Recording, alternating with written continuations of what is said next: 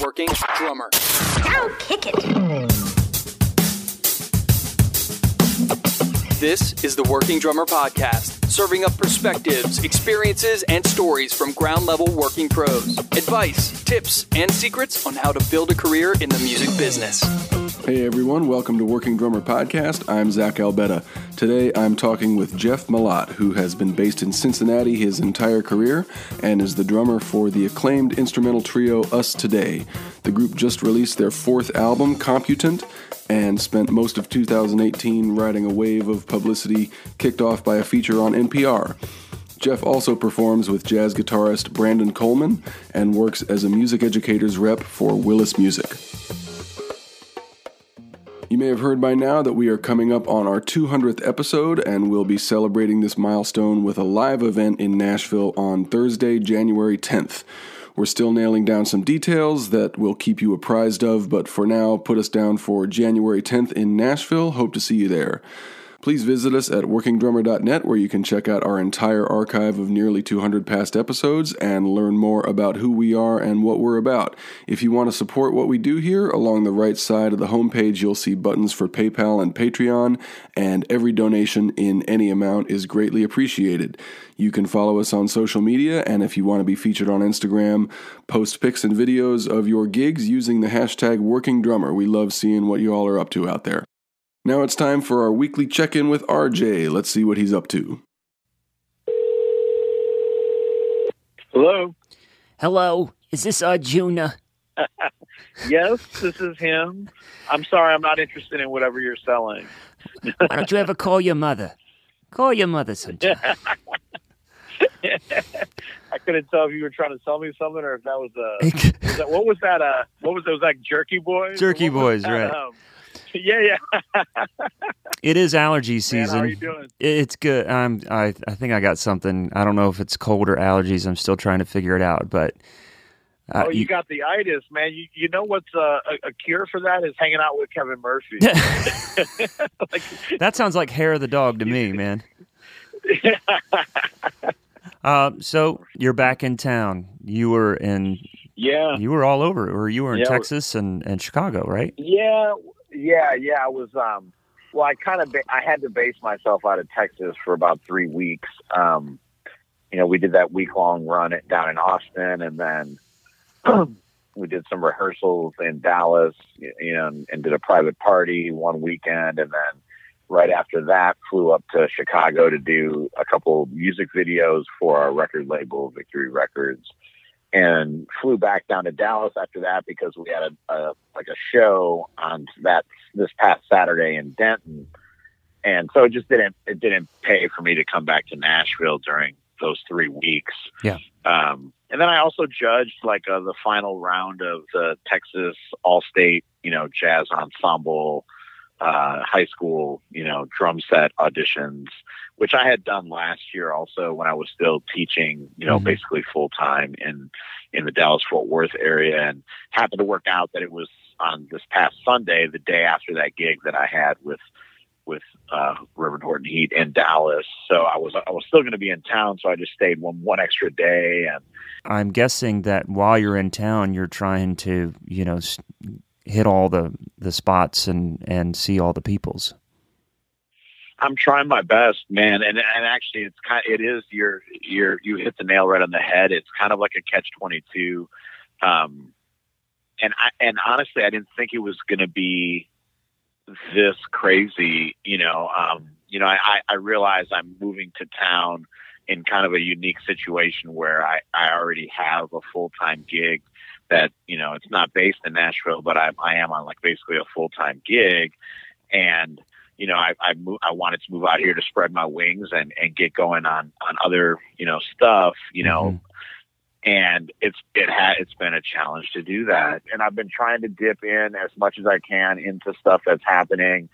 For example, tonight I'm going to go hit up a couple of the, CMA after parties, my friend Kevin is playing at one, he's with John Party, mm-hmm. and they're doing a few songs. I think they're at Legends, after the show. And so I'm going to, find myself down on Broadway, I think a little bit later, and try to, hang out and, check out stuff that's happening. But then, again, like, sadly, like, I'm headed out of town for the next, 5 or 6 weeks, basically, you know. I think that there's a couple things to take away from this is you really kind of have to be flexible and go with the flow and try and take advantage of the time that you have.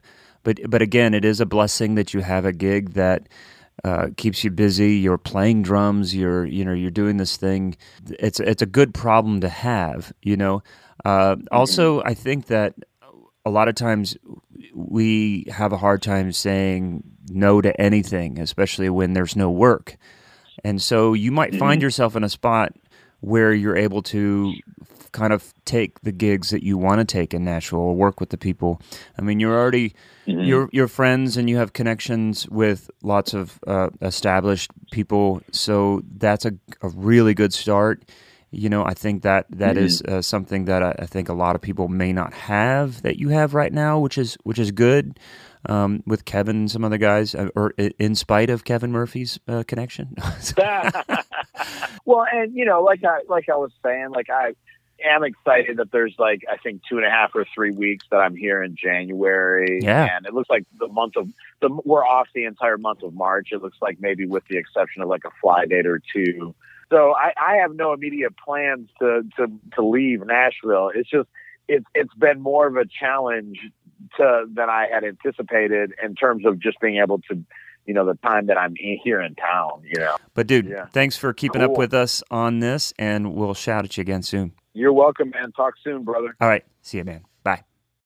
So let's get to it with Jeff Malott. We had a great talk about Us Today, the Cincinnati scene, the different ways he's gotten involved in music ed, and the regions and sub-regions that make up the story of American music. Great talk. Hope you dig it.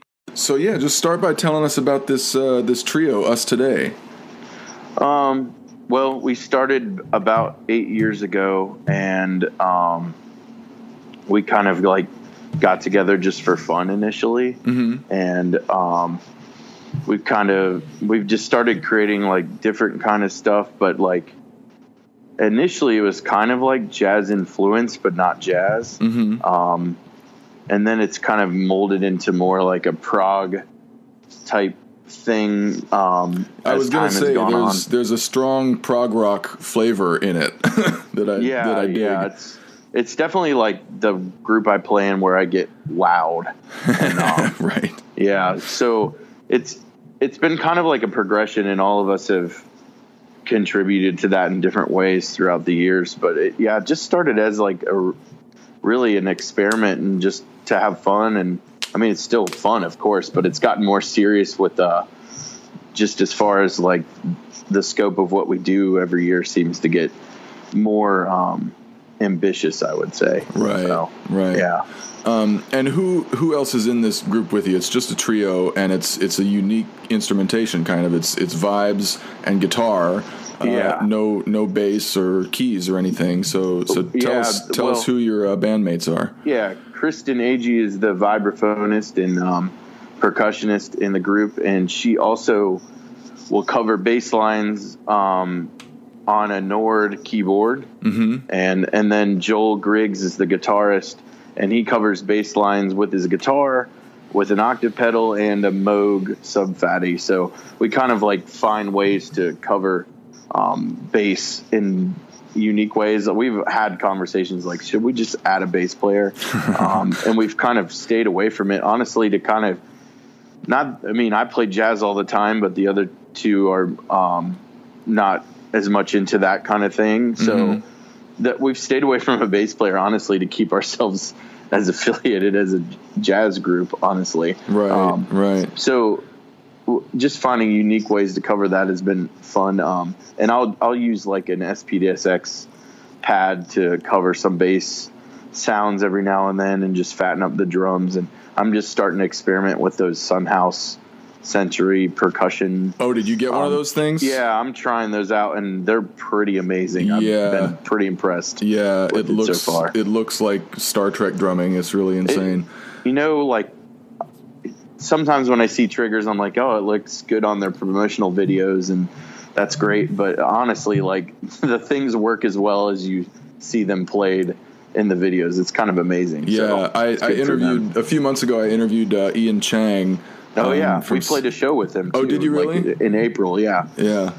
It was super cool to watch him do his thing because he had been with them since like beta testing. Right. So, And he's super nonchalant about it. He's working this thing like a wizard, but he's like, yeah, you can do this, and if you want, you can do that, and it's cool. I'm like, dude, you're a mad I was scientist. definitely leaning in and seeing what he was doing to run everything he was doing. It was pretty great. It was an amazing live show too. So if people get a chance to go see him do that, it's awesome. Yeah. Okay, so you said you started the band 8 years ago? Yeah, it's been since 2010. And were the three of you in school together, or how did you cross paths? Kristen and I started she was finishing her graduate degree at Ohio University when I was transferring in to finish my music ed undergrad. Mm-hmm. So we only crossed paths for a year in school and then kind of stayed in touch. And I ended up moving to Cincinnati for grad school. And then we kind of reconnected and started this group not long after I started grad school. So, and she met Joel randomly in a coffee shop in Oxford, Ohio, where she's from. She was teaching lessons up there. And he had a picture of St. Vincent behind the counter, and not many people knew who that was then. Right. They kind of struck up a conversation, and it kind of all happened from there. And I heard a recording, and I was like, I think I could add something to this situation that would be, cool, playing drums. And they agreed to that, and we got together, and that's what I can remember of it at this point. So, yeah. So you just put out a record in 2018, right? Yeah, in June. Okay. Yep. Is that the first full length record for the group? No, it's actually the fourth. Oh my God. Okay. Wow. Yeah. Because hopefully we had done more than that in 8 years. Well, I mean, sometimes you got projects that you play a gig once in a while, and it's it doesn't require a lot of ambition, but you guys have been ambitious and busy.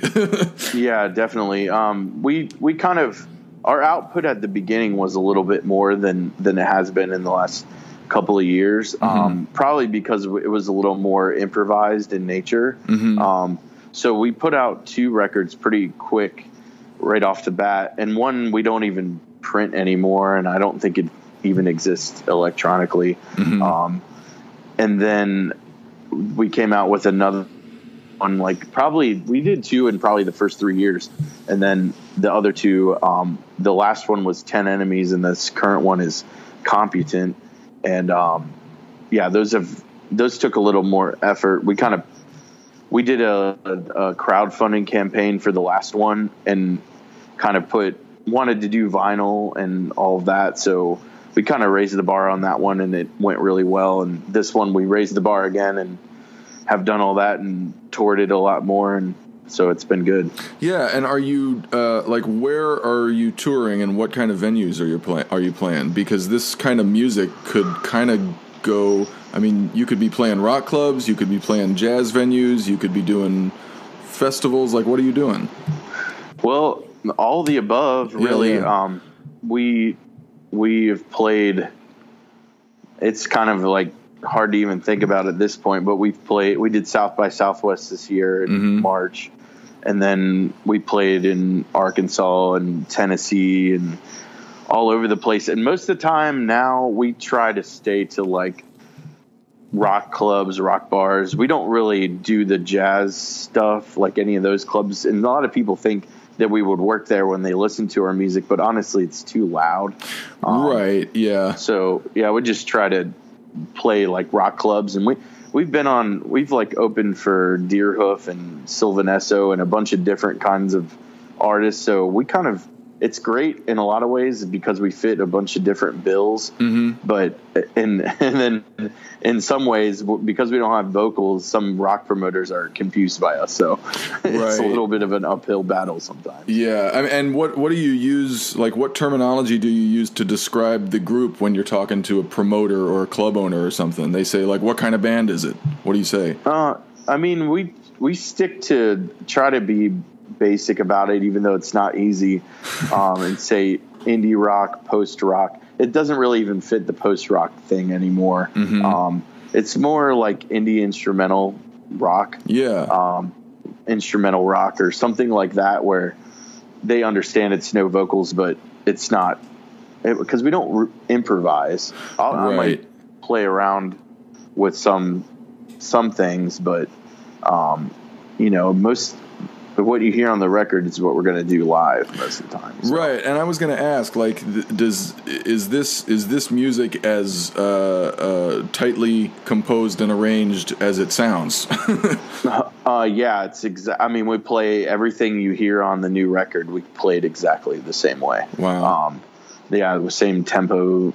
I actually did Ableton click tracks for the first time because I wanted to add a lighting show, which we've done, and it's it was time consuming. So we've been playing live to click, which we haven't done in the past, and sometimes we'll play shows where we don't do it and play old school, which is like fun in its own way. Like, how good is my actual tempo feel? Right. Yeah. and honestly, the band has gotten tighter through that process. So it's been pretty cool. We just played a festival a week or so ago, and without metronome, and it was really tight. And I think it's from just doing all that metronome practice live. Right. Right. Yeah, it's been good. And you did the NPR Tiny Desk thing?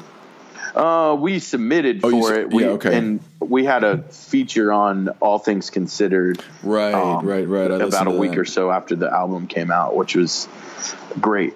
Yeah. It was super awesome. The writer's Jim Fusilli. He writes for the Wall Street Journal, and he had seen us about a year before that, and kind of stayed in touch with the band. And it was really lucky in a lot of ways. And it's really helpful to have stuff like that happen. Sure. And did you see like an immediate effect from that kind of platform on NPR?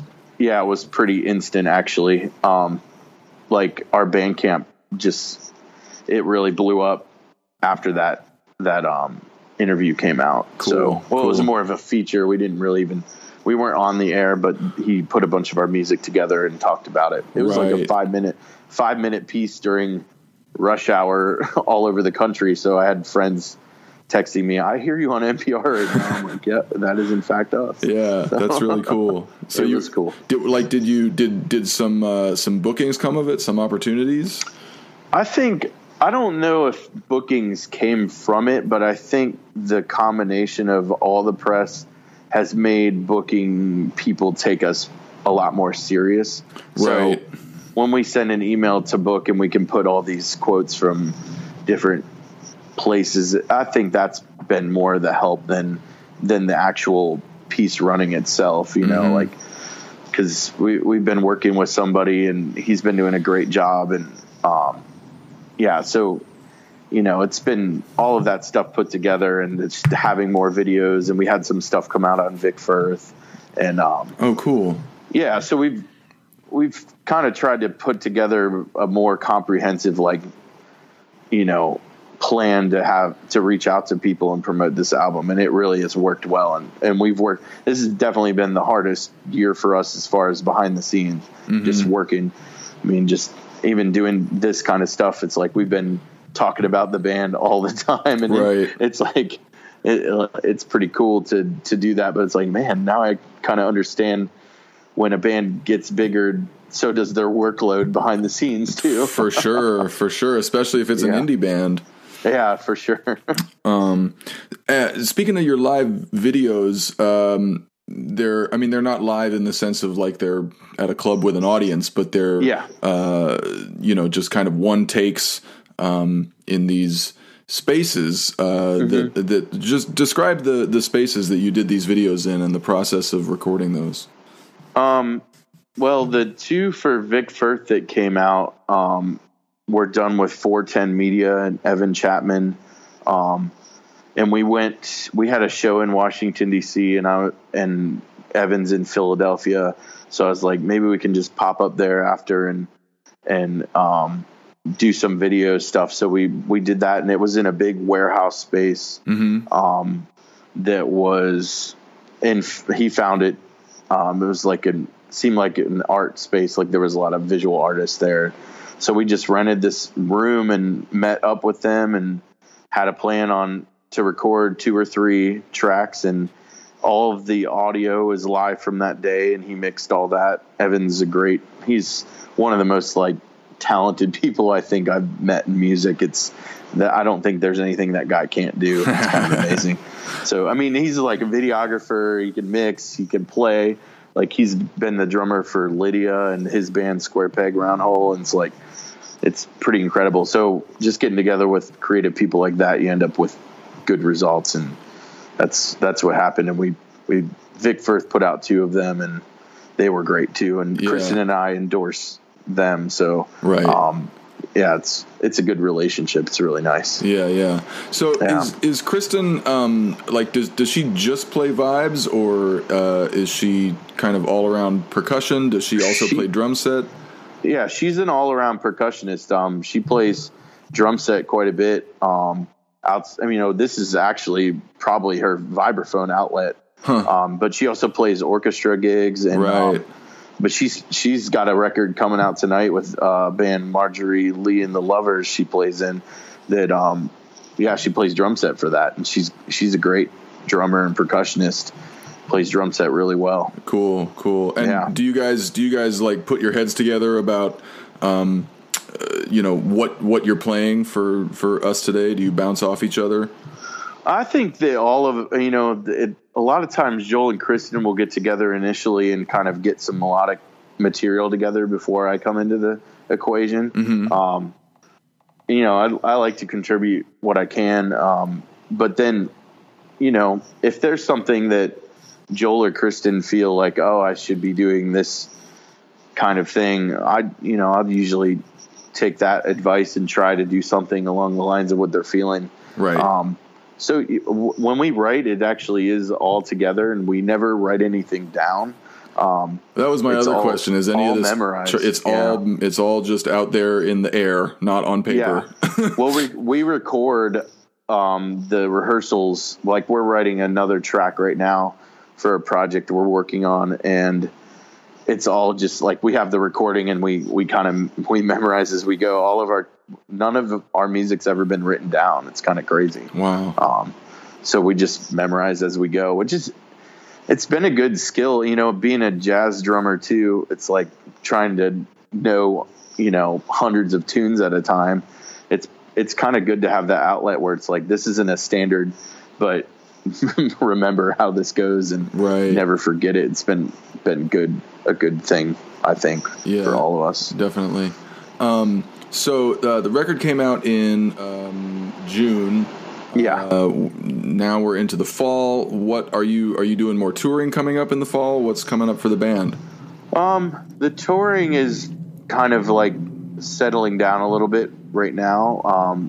We're kind of in a new writing process right now and trying to go back in that direction a little bit. I think we are trying to do some more stuff early next year. Mm-hmm.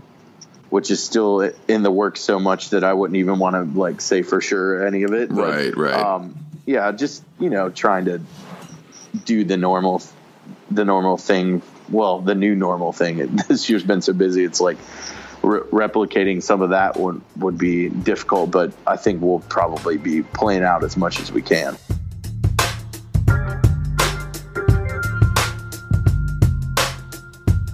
Are you an Ohio native? Is that where you come from? Yeah, I was born in Cincinnati. You were born and raised in Cincinnati? Yeah, kind of raised. They're all in this area. My dad's a United Methodist pastor, so we moved a bunch as a child. But it was all like within the 50 to 100 mile radius of Cincinnati. So, right. Yeah. So when did music become a big part of your life? I think that I kind of early on, I really loved watching marching bands when I was literally 2 to 3 years old. I was obsessed with that. Yeah. Which we lived in the middle of nowhere. when I was born, we moved from Cincinnati pretty quick, and we moved to this town called Versailles, Ohio. And I just the high school marching band would march past our house for the football games, and I would be like crazy about that. So my parents still make fun of me about it, but it's fine. So I think I wanted to do something musically for a long time, but I didn't know what shape that would take at that point. So I actually started like viola in the 4th grade, and that was a giant bust. And I have no business playing a stringed instrument, but and then I started percussion in band in 5th grade, and I was obsessed with it. So I stuck with it. And, you know, I didn't take lessons a lot early on, which then I met a friend that had, and he was like playing circles around me, and I was like, oh, I got to get some lessons. Right. And I kind of was like a late bloomer, but I think I worked extra hard to kind of get it together before college and stuff like that. So, right. Yeah.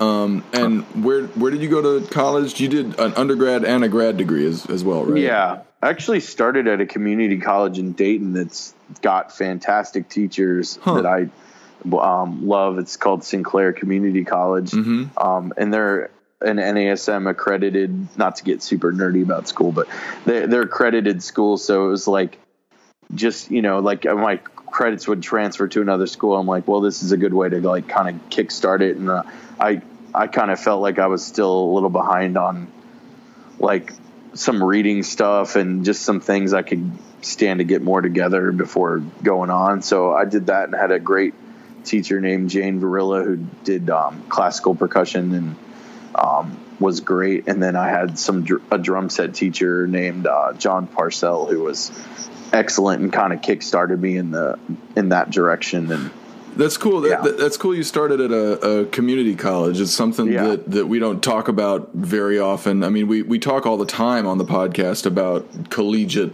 music programs and, you know, as far as a conservatory setting or a big state university and all of the politics that come in between, you know, the jazz world and the classical world in in the college setting. But we haven't really talked about the community college thing. And now that you mention it, you know, I have known so many colleagues and friends who have taught at community colleges, and you know those schools don't have big, well-known, prestigious music programs, but they have really great teachers a lot of the time. Oh, absolutely. Yeah, I would say that was the biggest thing I took away from going to that school is like even my teachers outside of the music realm they were the best educators because I think that they had to be in a way, you know, it's like you just have such a diverse population, and this school was not small by any means. It's one of the biggest community colleges in the country. Right. There was like 20,000 plus students at any given time at this school. So it's really big. Yeah. And the music program was kind of supported by community players too. So it was kind of cool because you could see people that were already working and they were like doing community bands, and that's how I got a bunch of early marching band work was from knowing people that played in these wind ensembles at school. And so, I mean, honestly, I don't think I would have gotten to where I have without that as the starting point. Right. And when you say marching band work, are you referring to teaching? Yeah, I taught marching band. Like, I'm just now starting to move away from that world more. It's crazy. Like, once the people know who you are and they know you can do the job, it's like it's hard to get away from it. So I still like consult like a couple bands a summer, but it's not like the full season. I did like full season work for like 10 years. Wow. And that was great. I mean, I definitely thought I wanted to be like a band director, which I haven't ultimately ended up doing that, which is fine. But it was great because I just had access to. There was one guy in wind ensemble with me named Will Shoemaker, and he would hire me to do pit instruction, like teach mallets all over the place. And I did that for a long time, and it was better than a summer job doing whatever else. Definitely. So it was cool. Definitely. So at some point you transferred from the community college to a state university? Yeah. I transferred to Ohio University to finish my music ed degree. That's where I met Kristen. Right. And, okay. yeah, that was all like more classical percussion, but the teacher there, Roger Braun, was good about kind of recognizing that I had a passion for drum set. Uh-huh. So I kind of got like to do a lot of drum set stuff there. I was always in jazz combo, jazz ensemble, and they had a jazz percussion ensemble there. Oh, cool. So I was constantly doing drum set stuff, but then still playing like, standard 4-mount marimba solos and vibraphone stuff and timpani, and that I wouldn't change any of that for the world. Like, I learned so much doing the classical percussion thing, and it's helped me immensely with drum set. So yeah, I share that experience. I also did an undergrad and a grad degree, kind of splitting time between drum set and classical percussion. I split class time and rehearsal time between those two things. I did not split practice time. Like almost all of my practice time went into the classical side. I gotcha. And almost all of that went into the fucking marimba. Exactly. Which at this point, like I kind of regret it a little bit. Like, I loved playing marimba, but I just look back on all the hours I put into that thing and think, like, if I would have taken like 25% of that time and put it into drum set or piano or just something else, like that's kind of funny that you say that, because I don't teach many students right now, but like, I'm just, one of my biggest things is like, make sure when you're going to do this kind of stuff, because I definitely was probably more like 50-50. I like couldn't get myself away from the drum set, so I'd practice probably about half and half, and marimba, like, it was amazing, but a lot of times I found myself being behind on like getting solos learned and stuff like that. Mm-hmm. I remember there was like one Memorial or Labor Day weekend, because we were on quarters, so we went into the summer a little bit more than other people, but I like stayed all weekend to like catch up on a solo that I had to learn for a jury in like a week, and it was like, this is ridiculous, but being a music ed major, it was like, this is the only time I have to do this, so right. I guess this is how it goes. But I try to tell students, I got one student right now that wants to do jazz studies, and I was like, you can, but he wanted to do a jazz studies undergrad and then do a commercial music grad program, and I'm like, you should flip that, if anything. And I'm just trying to help him understand, like, when you get out, the skills you actually need compared to what you're gonna do is quite different with some of these degrees. So like, just trying to warn him, like, if you want to do this, you should, and you got to be 100% into it. But it's interesting to look back at my schooling and then see, like, oh, now I have to figure out how to work Ableton, and I literally never did that one time in school at all. Right. So it's like, I'm still learning on the job, and even though I have 3 music degrees, it's like, it doesn't matter. There's still always something more to learn. Yep. It's crazy. Yep. So, when you're in your undergrad, you're thinking, I'm going to be a band director, I'm going to do marching band, I'm going to be an educator. At what point, like, what was your grad degree in? My grad degree was at University of Cincinnati. They call it CCM, the College Conservatory of Music, right? And it's in jazz studies, which I'm still all about. I play in Brandon Coleman Quartet. He's a great guitarist out here. Mm-hmm. We play in New York pretty regularly now. And then, so I'm still using that portion of my training for sure. But I just wanted to do something that wasn't music ed for a master's degree, not thinking that I wouldn't be a band director, but just, I was kind of at the end of school, I was like, well, let me just throw my name in a couple hats here and see what happens. And I auditioned at Western Michigan and CCM, and CCM ended up getting like full tuition and a stipend to teach or be an assistant. Wow. So I was like, I can't really turn that down. So I'll just go right from undergrad to graduate school. And it was great. really kicked my butt because I hadn't had the jazz training I needed in undergrad. As far as harmony and theory and all that stuff went. Right. So it was definitely like I'm getting dropped in the deep end of harmony. It was great though. I love it. I wouldn't, again, it was like one of those, like, this is really difficult, but I wouldn't change it. Yeah. Who'd you study drum set there with? Was it John Von Olen?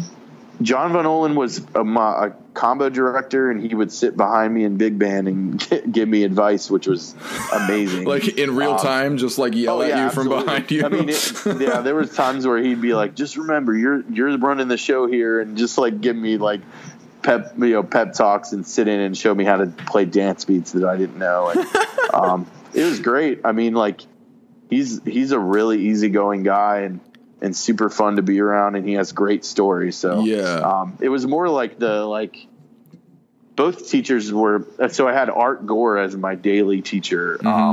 That was my lessons applied teacher. So he's done stuff with like George Benson and Lonnie Smith, and he's a great drummer, really great guy too. And both it was more like an old school type approach where it was like, here, play this, listen to me play this and play it back, which I really dug because I'd done the whole like book route up until then with other teachers, and that was great because it got my hands together and my I wasn't starting from square one, but some of the things that the inflection of their playing, I like got to just kind of listen to them play, and I'm like, oh, that's why I sound square. It's because I'm not doing this and that and just listening to them play and talking to them about different things. It was awesome. Right. So. The books had gotten your hands together, but nothing had gotten your soul together. Oh, absolutely. I still feel like with some swing stuff where it's like I'll listen to other players and I'm like, yeah, there's still something I don't think I quite have a grasp on that these other guys do that maybe I won't ever have, but I have what I do, and I guess that's good too. I gotta be accepting of what I can do and understand what I can't. So it's a common theme on the podcast, is like, especially as you get older, because when you're a student, you're young, you're full of shit, you don't know anything. So we're all talking. You don't really talking know and not doing anything. But like as you age, you kind of, like you said, you really start being aware of what your strengths are, what your weaknesses are, and when it comes to your weaknesses, you kind of got to make some decisions about like, well, am I going to strengthen this weakness or am I just going to let it go? Absolutely. Jettison that from my identity and stop trying to, force something that's maybe not natural. Yeah, exactly. Totally. Exactly. So at what point did you kind of shift focus from your career track? Because like for the longest time you wanted to be an educator, but it seems like gradually you were turning more and more towards performing. Yeah. Well, after graduate school is kind of like, okay, what do I do now? And I didn't really seem to like, it was just kind of like, do I really want to teach? And I think my answer at that point still would have been yes. And I threw my name in a couple of hats and didn't really get much back. Sometimes having a graduate degree can be the death of you without experience. It's like graduate degree, no experience. It's like sometimes they'll just pass those people up. Right. Which was fine. I totally understand that. So I got a job actually in retail music sales at a company in Cincinnati called Willis Music. And I was working for them for about 3 months, and then this little weird job opened up that's it's being a band rep for music educators. And I was like, well, I could do that. I know stuff about things. So I have the background, and I put my resume over to the person that was heading that department up, and they hired me in that position. And so this position is going out on behalf of the company, pitching stuff to band directors. Oh yeah, it's working with band directors, kind of keeping them afloat and running during the season. As far as gear, as far as sheet music, as far everything, everything. Yeah. And I've dealt with sound systems, sheet music, books, rentals are a big aspect with beginning band. And so it's something I didn't really ever think, like, when I'm going through my progression of, like, what am I going to do with this weird music thing I decided to do? And I think a lot of people come up against this when they graduate. And this kind of just presented itself, and it's really natural for me.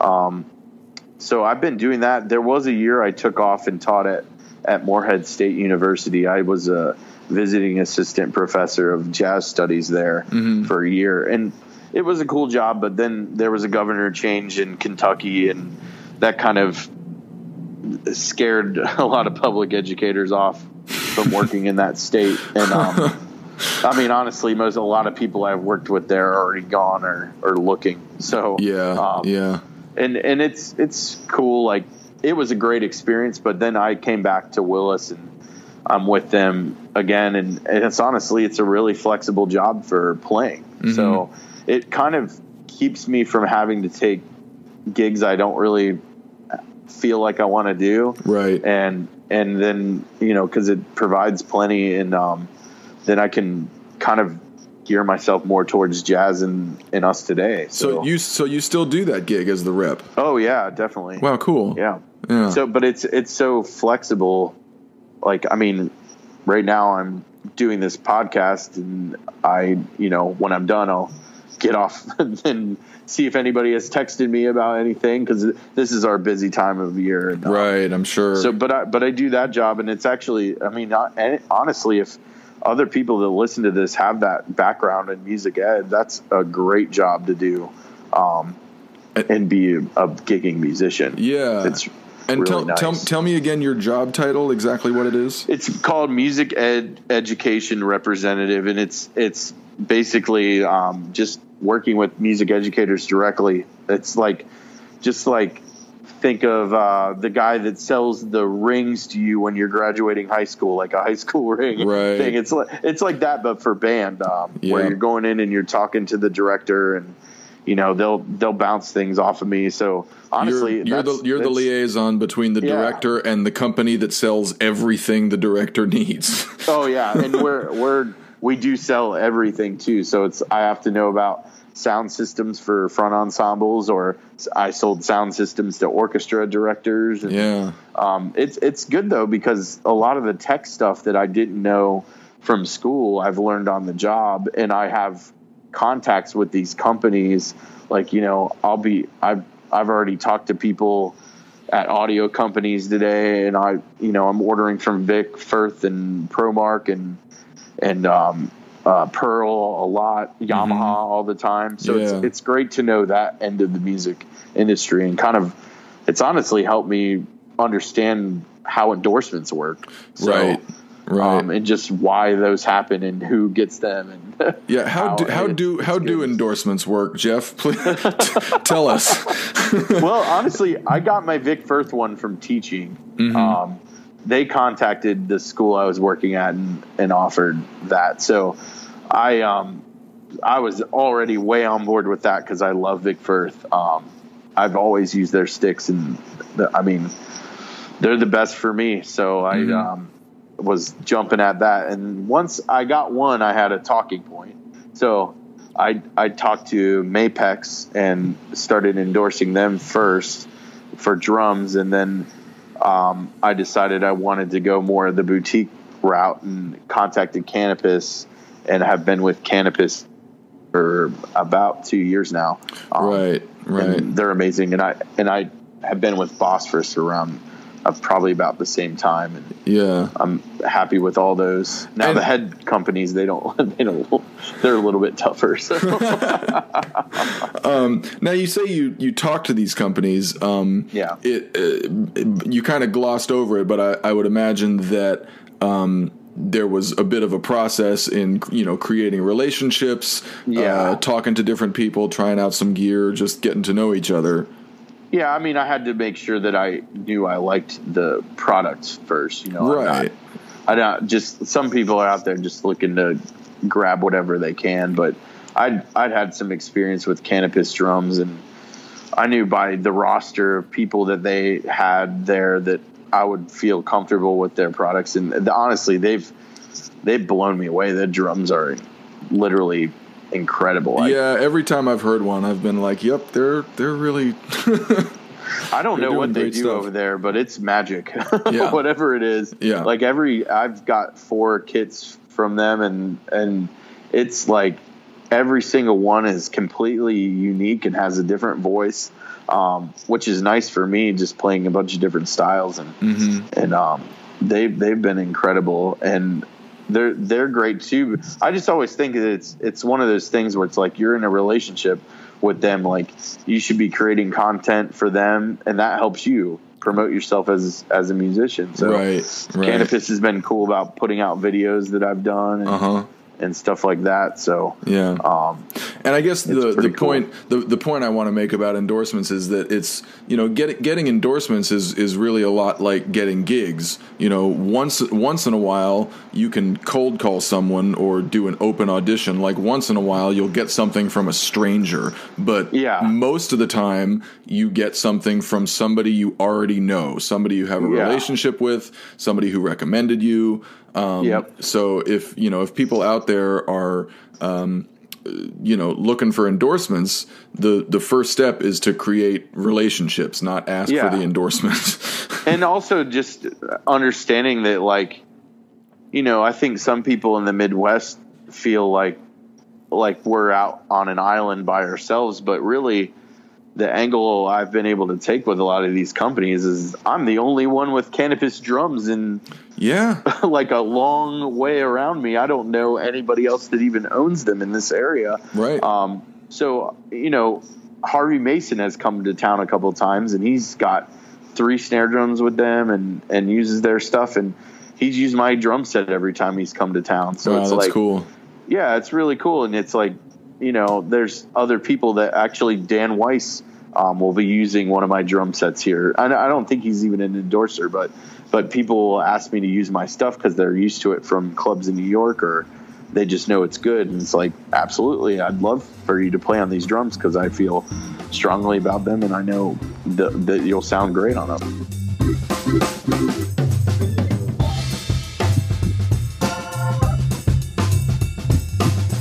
Tell us about Cincinnati. What is the scene there like? What kind of a town is it, and what keeps you there? You know, it's definitely a Midwest town. You know, it's very easygoing, and there's a lot of great musicians here. There's a ton of great musicians here. So really, whatever style of music you're looking to create, it is here to be done. Now you might have to take some of it on the road to really get any traction behind it. But, right. Like, you know, there's a lot of jazz gigs that I come across that it's like, hey, these 4 guys you know of are playing together, and you're getting the call for the drum spot tonight. You know, mix and match kind of thing that happens everywhere. But, right. There are some bands that are working as groups here that sound great, and have done some touring and stuff like that as far as jazz goes. And then there's a great indie rock scene with a lot of great bands that are kind of coming out of Cincinnati. It's you know, hit or miss like anywhere, but there's, you know, a lot of talent, and I think it's a great town to be in. It's nice because you're within a couple hours of other major cities that you can tour to very easily. So all of that makes it, and it's ridiculously cheap to live in. Yeah. So that's the other part. And it's like, I can afford to fly out or drive out to the East Coast and not hate myself when I get back, you know, like, because my rent is not like, you know, over 50% of my budget for a month. So it's nice that way. I haven't spent any time in Cincinnati, really. I've driven through it. And from what I saw and from what I've heard about it, it reminds me a lot of Kansas City, where I spent 7 years. They kind of feel like the same kind of town, just in terms of their scope and the. I would imagine like the music scene is fairly insular. Yeah, it can be, definitely. And that's not necessarily a bad thing, because while it's not a player on the world stage the way, LA or New York is, there's this sense of community, this sense of it's like a happy little bubble of a music scene. Yeah, absolutely. I would definitely say you nailed it with that. Now, I think most of my experience with Kansas City comes from Michael Schultz. Right, which is the reason we're doing this, is he hooked us up. Hello, Michael.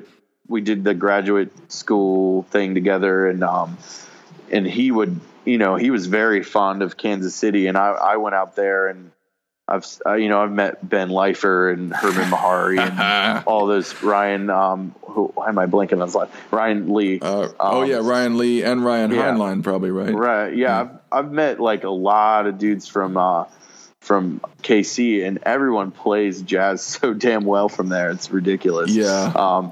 So I think that the jazz thing was probably a little more happening in KC. Yeah. But like there's kind of more, and Mike and I have talked about this a lot, but there's kind of like, because Cincinnati had King Records here in the 50s, and James Brown recorded here, and Bootsy Collins still lives in the area. Like there's kind of more of like a funk background here, R&B thing. So there's a little bit of a variance on the, what goes on here on a daily basis.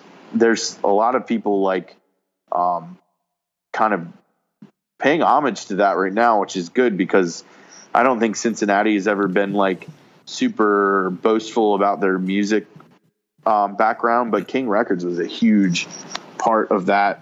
And actually I was playing a gig the other night, and Philip Paul, the drummer that played on the Twist, was there, and he was in the King Records like house band that would back people that would come through. So like there's legends that live in Cincinnati, but there are legends that are not it's not like Charlie Parker from Kansas City, it's like, right. It's like we got Philip Paul and a James Brown connection to Bootsy. And it's like, so it's a little different, but like, man, I'll tell you what, I definitely was like, wow, that's really cool. Philip Paul's going to get to see me play drums, and I'm very honored that he's even here to see it. He was so nice and complimentary, and he's great. I mean, he's a legend. You mentioned the funk thing, and immediately I thought of the Ohio Players. Oh yeah, which I don't know if they're from Cincinnati, but I feel like Cleveland, but I'm not sure. Still Ohio though, obviously. Yeah. That's cool. Yeah, there was a lot of people that came through to record in Cincinnati that if you go and I'm not as well versed as I should be on King Records, but they're just from that being in town, like that means like a lot of people spent a good amount of time here that were famous like R&B and funk and blues and all that kind of stuff. So it's pretty cool. I love when a town is able to kind of identify and celebrate its specific musical heritage. Definitely. Because there are towns that are famous for that, like New York or Seattle or Austin, or of course Nashville, LA, New York. But if you look at other towns, you will find this regionality, like the same way you find it in food.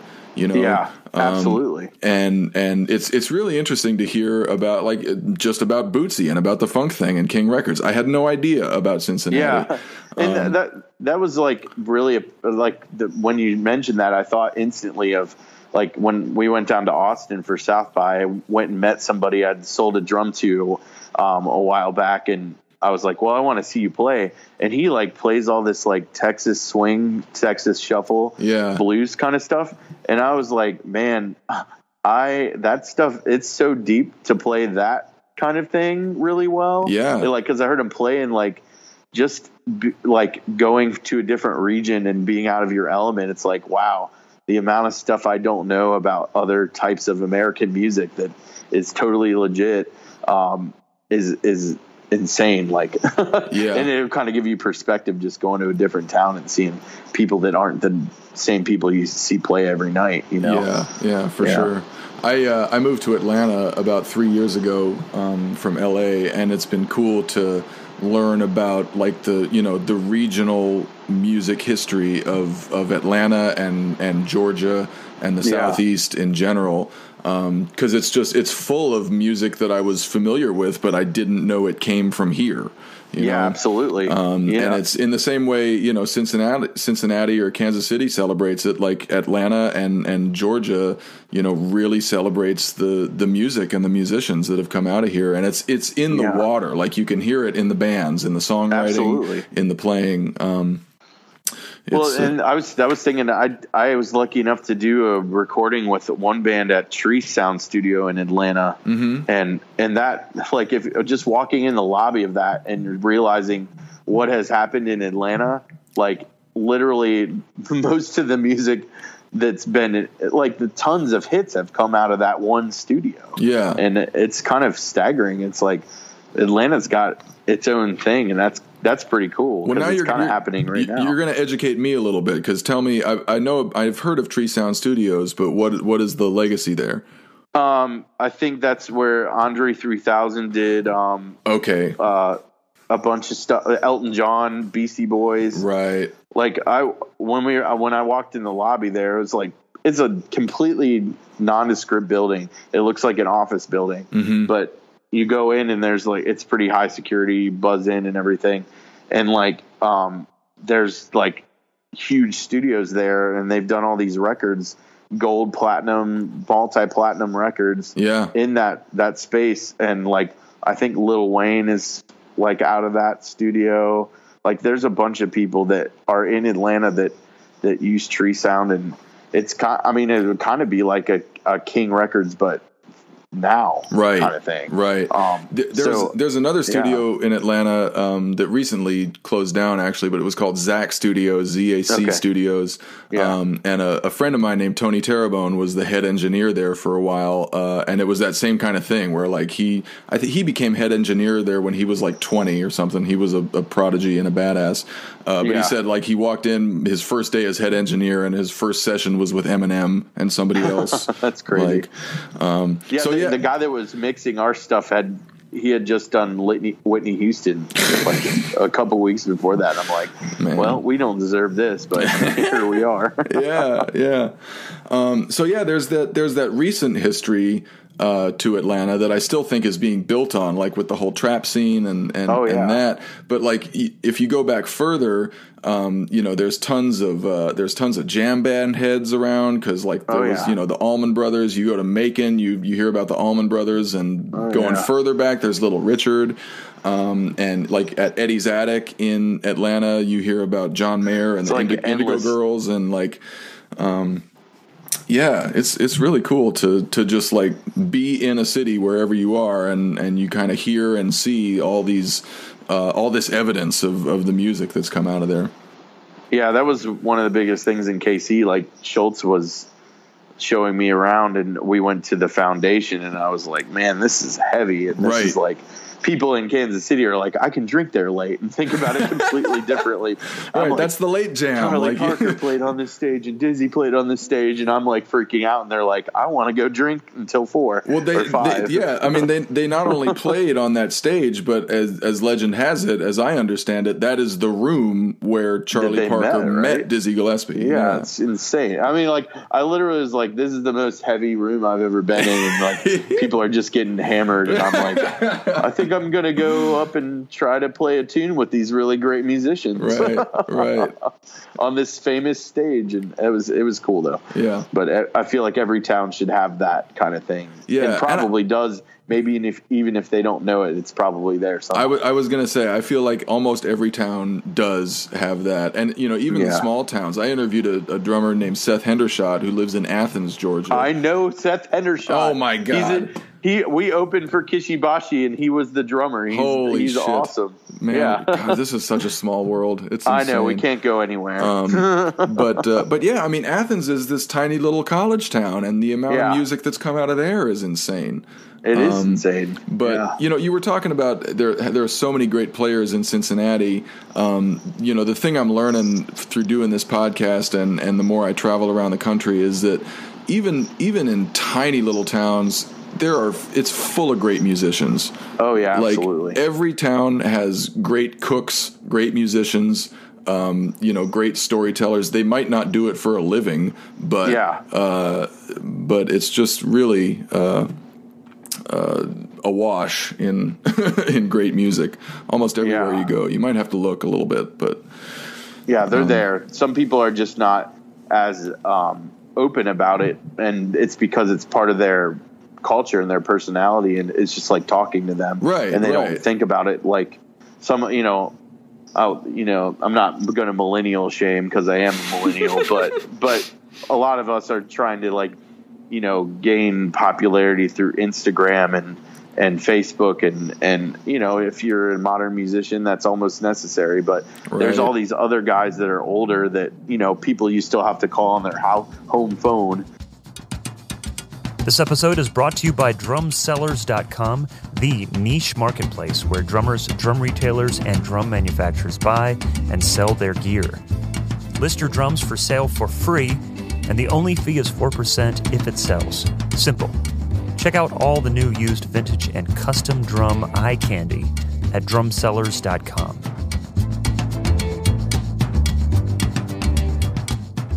Other than Us Today, are most of the gigs you do more straight ahead jazz?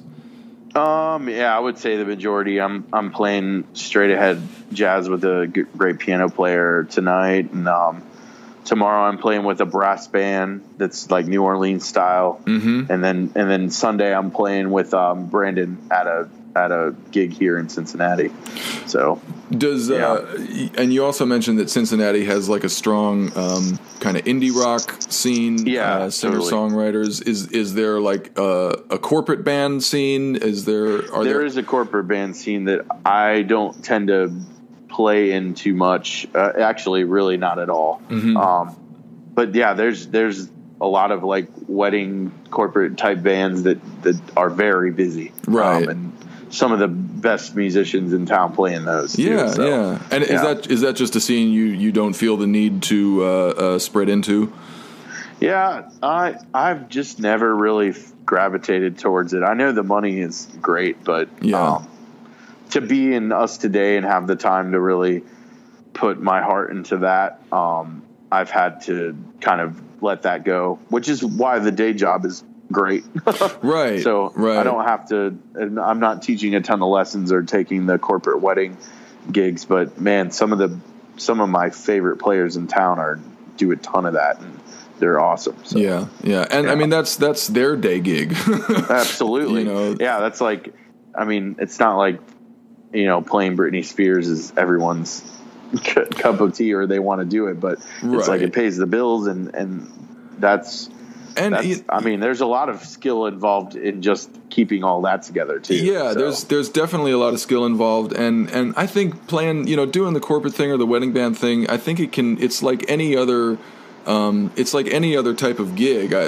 Speaking for myself, at least, how much I enjoy it depends more on the people I'm playing with and just the situation than necessarily the songs. I've got a friend that wants to start his own version of that just to keep things, fresh for himself, really. Mm-hmm. So, I mean, I totally agree with that. It's like, everyone has those gigs where they're like, oh, that's the band. This is going to be the greatest night ever, no matter what we're doing. Right. Because you're just happy with the people that you get to be around. That's great. Luckily, I feel like it's like that a lot around here. There's a lot of great people with positive attitudes, and that helps a lot. So. Right. And I think that's the other thing you learn as you get older is that, a career in music is about music and playing, obviously, but just as much, if not more, it's about people. It's about relationships. And if you surround yourself with people that you like and love and are badass musicians, it almost doesn't matter what the gig is. Totally. Yeah. So do you have plans to stay put there in Cincinnati? Is any other city calling your name, or is that home for you? I think for the time being, it's home. I don't know what the future will hold. My wife just graduated with her master's degree. Oh, cool! In what? In urban sustainability and resilience. So she is very into the recycling advocacy and finding ways to keep this planet strong. That sounds like a millennial job, if ever there was one. Good on and her, the thing man. is, a lot of companies are starting to think in that direction because that's what millennials want. So, but she's got a good grip on things around here. So I would gather to say we have a house here and everything, and we're probably not going anywhere anytime soon, but you never know. Yeah. So, but I think the Midwest in general is a good place to call home. I do too. I really love my time in Kansas City. And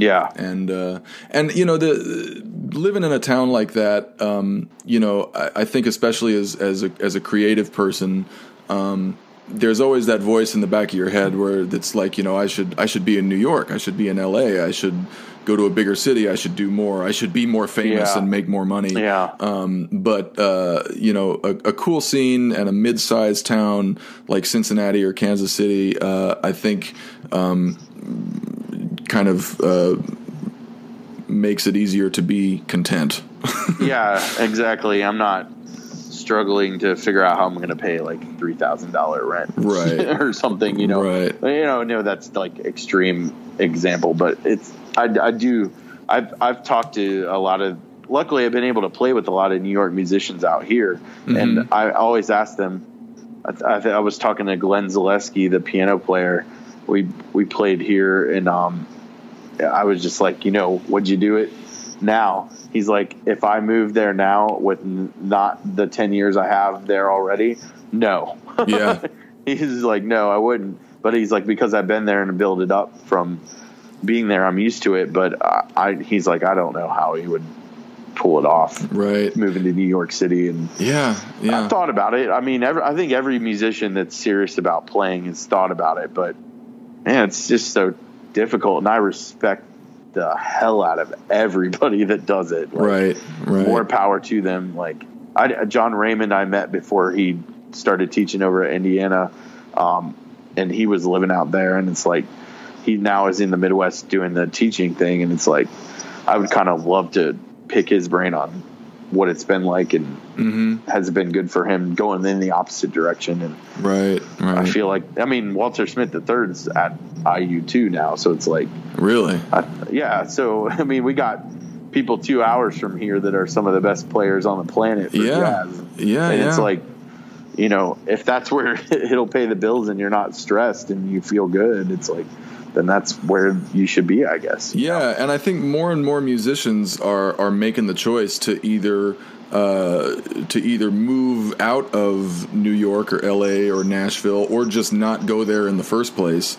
Yeah. And it's making the scenes in all these other cities ever stronger and ever cooler. Totally. Yeah. I spent 5 years in LA. I went from Kansas City to LA and kind of made a go of it there. And had some success. I played some cool gigs and I made a living. I played at Disneyland. I just like to say I did not crash and burn. I held my own. Okay, gotcha. I didn't do a ton of damage, but I played and worked there for 5 years. And then we got the opportunity to move to Atlanta, and right away Atlanta just felt like this happy medium between a town like Kansas City and LA. Yeah, it's big enough, but it's not LA, right? But it's not. It's probably a little bigger than Kansas City, though. Right? It is quite a bit bigger. But it feels small. There's still like a cool community feel here. And I would imagine that Atlanta, as far as daily life is concerned, has more in common with a Kansas City or a Cincinnati than absolutely. LA. Yeah. Well, cool, man. It sounds like you got a good little corner carved out for yourself there in Cincinnati. Absolutely. Yeah, I couldn't be happier, honestly. Awesome. Well, thanks a lot for talking, and best of luck with the record, and hope to see you somewhere in 2019 with us today. Maybe we'll cross paths out there. Thanks again. Yeah, thanks, Zach. Jeff Malott, great dude, right? And for those of you wondering, the Ohio Players are from Dayton, Ohio, which I believe is just 45 minutes or so away from Cincinnati, so I think they can claim at least a little bit of that mojo. Check out us today on iTunes, Spotify, YouTube, wherever you like to get music, and be on the lookout for them in 2019. They might very well be playing your town. Please subscribe to Working Drummer Podcast on Stitcher and iTunes, and if you do, please leave us a rating and review. That's very helpful to us. We also have some episodes available on YouTube, with more coming soon, so if YouTube is your preferred media platform, check us out there. Also follow us on Instagram at Working Drummer Podcast, and don't hesitate to reach out to us if you have questions or comments. We always appreciate hearing from you. Once again, we hope to see you for our live 200th episode in Nashville on Thursday, January 10th. More details to come on that. Stay tuned. Come on back next week for Matt Krause's interview. As always, thanks for listening. Cheers.